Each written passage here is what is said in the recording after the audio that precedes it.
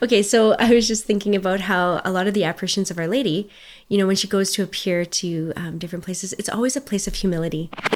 Welcome back, everybody. Today is Monday of the second week of Lent, and we are on the meditation number 106 called Humility from Divine Intimacy. Father Gabriel writes, "Charity is the essence of Christian perfection, for charity alone has the power to unite man to God, his last end. But for us poor, miserable creatures, whom God wishes to raise to union with himself, is charity the ultimate basis of the spiritual life? No. There is something deeper still, which is, so to speak, the basis of charity, and that is humility." Father Gabriel tells us that humility is the foundation of the spiritual life. He goes on to use an interesting analogy of a building that when you're building it, it needs first a foundation. And so in the spiritual life, you consider that the building, but first you need the foundation. And what is the foundation that he says? Well, it's humility. In Saskatchewan here, the foundations, like everywhere, are pretty important. But in Saskatchewan, because it gets so cold during the winter, the frost line, meaning how deep the frost goes down into the ground, can go down to 8 to 9 feet deep. So when you're building your houses, that's what you have to take into consideration.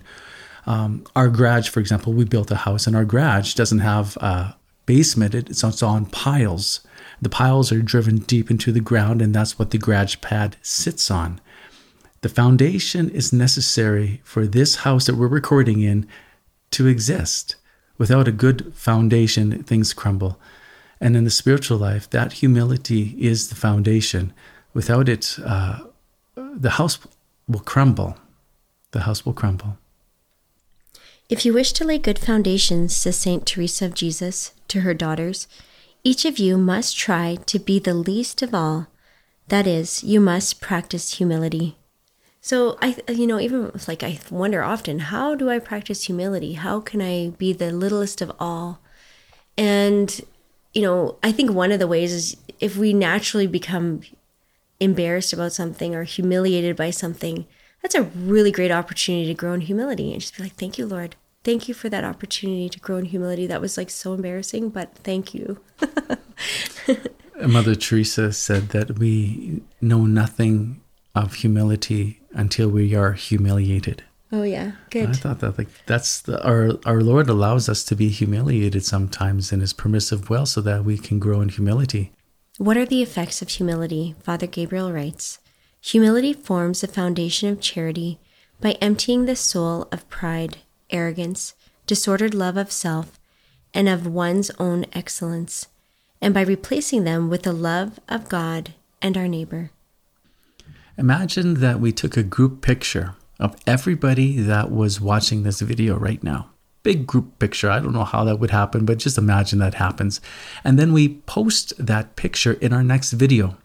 Here's a question for you. Who's the first person you're going to look for? If you're like me, I tend to look for myself. Unfortunately, and if I look good, that makes it a good picture. And if I look bad, that will make it a bad group picture. Oh, we got to do another retake. How do you respond to situations like that? That might be just a little indication of disordered self-love this analogy might bring it to your attention.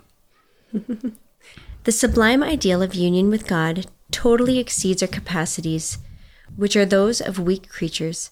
If we aspire to it, it is not because we expect to reach it by our own efforts and initiatives, but because we trust that God himself, according to his promise, will come and lead us by the hand.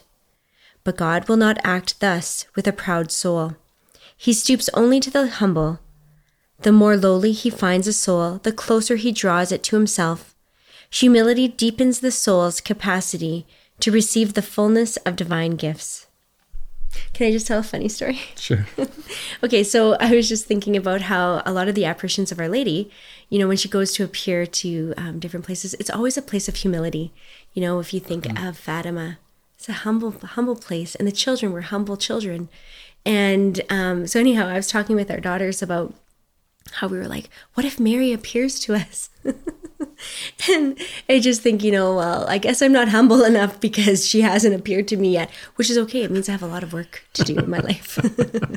Is that what they said? Well, we were talking about, some of them were like, I want Mary to appear. And then the other ones were like, I'm too scared. I don't want her to appear to me.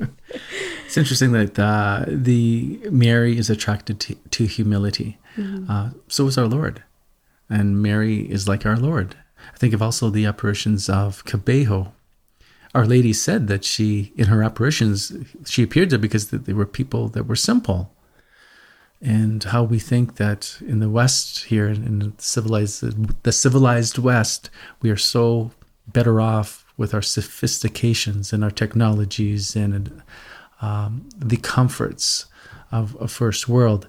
But it's something to remember. Our Lady is attracted to humility because she is like our Lord. And our Lord shows us the model of humility. He didn't seek headlines. He allows himself to be crucified. He allowed himself. No one took his life.